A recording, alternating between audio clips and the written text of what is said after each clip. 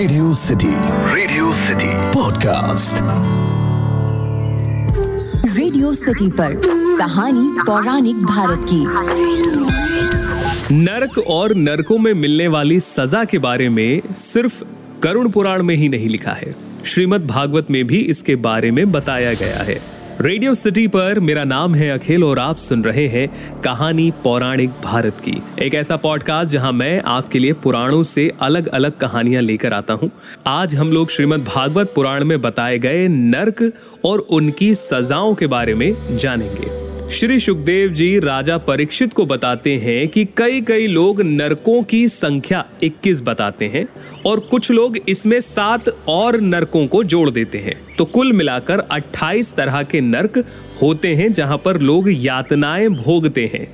यहाँ पर श्री सुखदेव जी कुछ कर्मों और उनकी सजा के बारे में राजा परीक्षित को बताते हुए कहते हैं, जो पुरुष दूसरों के धन, संतान या स्त्रियों का हरण करता है उसे अत्यंत भयानक यमदूत कालपाश में बांधकर तामिस्र नामक नरक में गिरा देते हैं।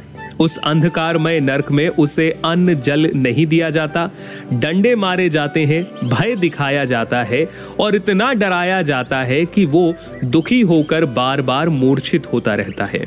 इसके अलावा जो पुरुष इस लोक में मैं शरीर हूं, ये स्त्री और धन मेरे हैं, इस बुद्धि से दूसरे लोगों के साथ द्रोह करता है और अपने कुटुंब के पालन में ही लगा रहता है। यानी कि आप ऐसे मानिए कि सामने वाले का पैसा चुराया और अपने घर में लगा दिया, दूसरे का पैसा उधारी पे लिया और चुकाया नहीं और उससे अपने परिवार का पालन पोषण कर रहा है, तो ऐसे व्यक्ति जो होते हैं वो रौरव नामक नरक में जाते हैं। इस लोक में रुर नाम के जीव होते हैं जो सांप के जैसे दिखते हैं और ये जीव इस व्यक्ति को नरक में यातनाएं पहुंचाते हैं।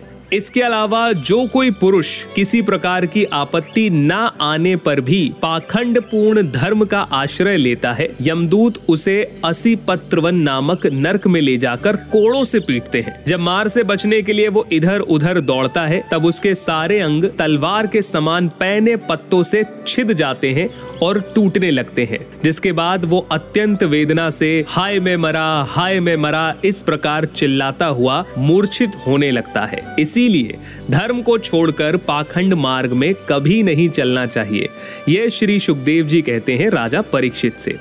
इसके अलावा जो पुरुष इस लोक में खटमल आदि जीवों की हिंसा करते हैं वो अंधकूप नरक में गिरते हैं। भगवान ने स्वयं ही ऐसे जीवों को बनाया है जिनकी वृत्ति ही है रक्तपान आदि करना। ऐसे में मनुष्यों को भी अपनी वृत्ति के अनुसार कार्य करना चाहिए, करुणा दया दिखाई जानी चाहिए और ऐसे कीटों को उठाकर घर से बाहर कर देना चाहिए। तो जब व्यक्ति नरक में पहुंचता है तो वहां पशु, मृग, पक्षी, सांप आदि रेंगने वाले जंतु, मच्छर, जू, खटमल इत्यादि जो जीव हैं, ये इन्हें सब ओर से काटते हैं, उसकी निद्रा और शांति को भंग करते हैं, जिसके कारण वो बेचैनी से उस अंधकारमय नरक में भटकता रहता है और उसका शरीर रोग ग्रसित हो जाता है।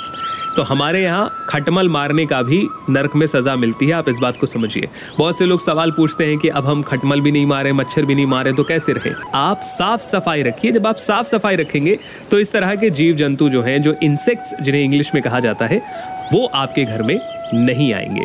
कुछ लोग मुझसे ये सवाल भी पूछते हैं कि मृत्यु के बाद तो आत्मा बचती है, आत्मा को तो कुछ होता ही नहीं है, ना उसे आग से जलाया जा सकता है, ना उसे तलवार से काटा जा सकता है, फिर नरक में यातनाएं कैसे मिलती हैं? ये बहुत बड़ा प्रश्न है जो लोगों के मन में आता है। तो मैं आपको बताना चाहूंगा, देखिए, जिस तरीके से पृथ्वी लोग को भोगने के लिए हमें मनुष्य योनि दी गई है कि आप मनुष्य योनि में जाइए, पृथ्वी लोग भोगिए और वापस आइए, उसी तरह से स्वर्ग और नरक भोगने के लिए भी योनि दी जाती है कि अगर आप नरक में जा रहे हैं तो आप इस योनि में जाइए ताकि नरक के कष्टों को आप भोग सके। इसे आप वैसे मानिए कि सपना आपने देखा, सपने में आपने ये देखा कि किसी ने आपको जला दिया है या आप गड्ढे में गिर गए हैं, तो वो आपको असल दुनिया में एकदम मस्तिष्क में असलियत में महसूस होता है। ये कुछ वैसा ही है। तो अगर आप श्रीमद् भागवत में बताए गए नरकों के बारे में और ज्यादा जानना चाहें तो आप मुझे ईमेल करके लिखिए podcast@myradiocity.com पर। फिलहाल के लिए इतना ही। सुनते रहिए रेडियो सिटी। रेडियो सिटी पर कहानी पौराणिक भारत की।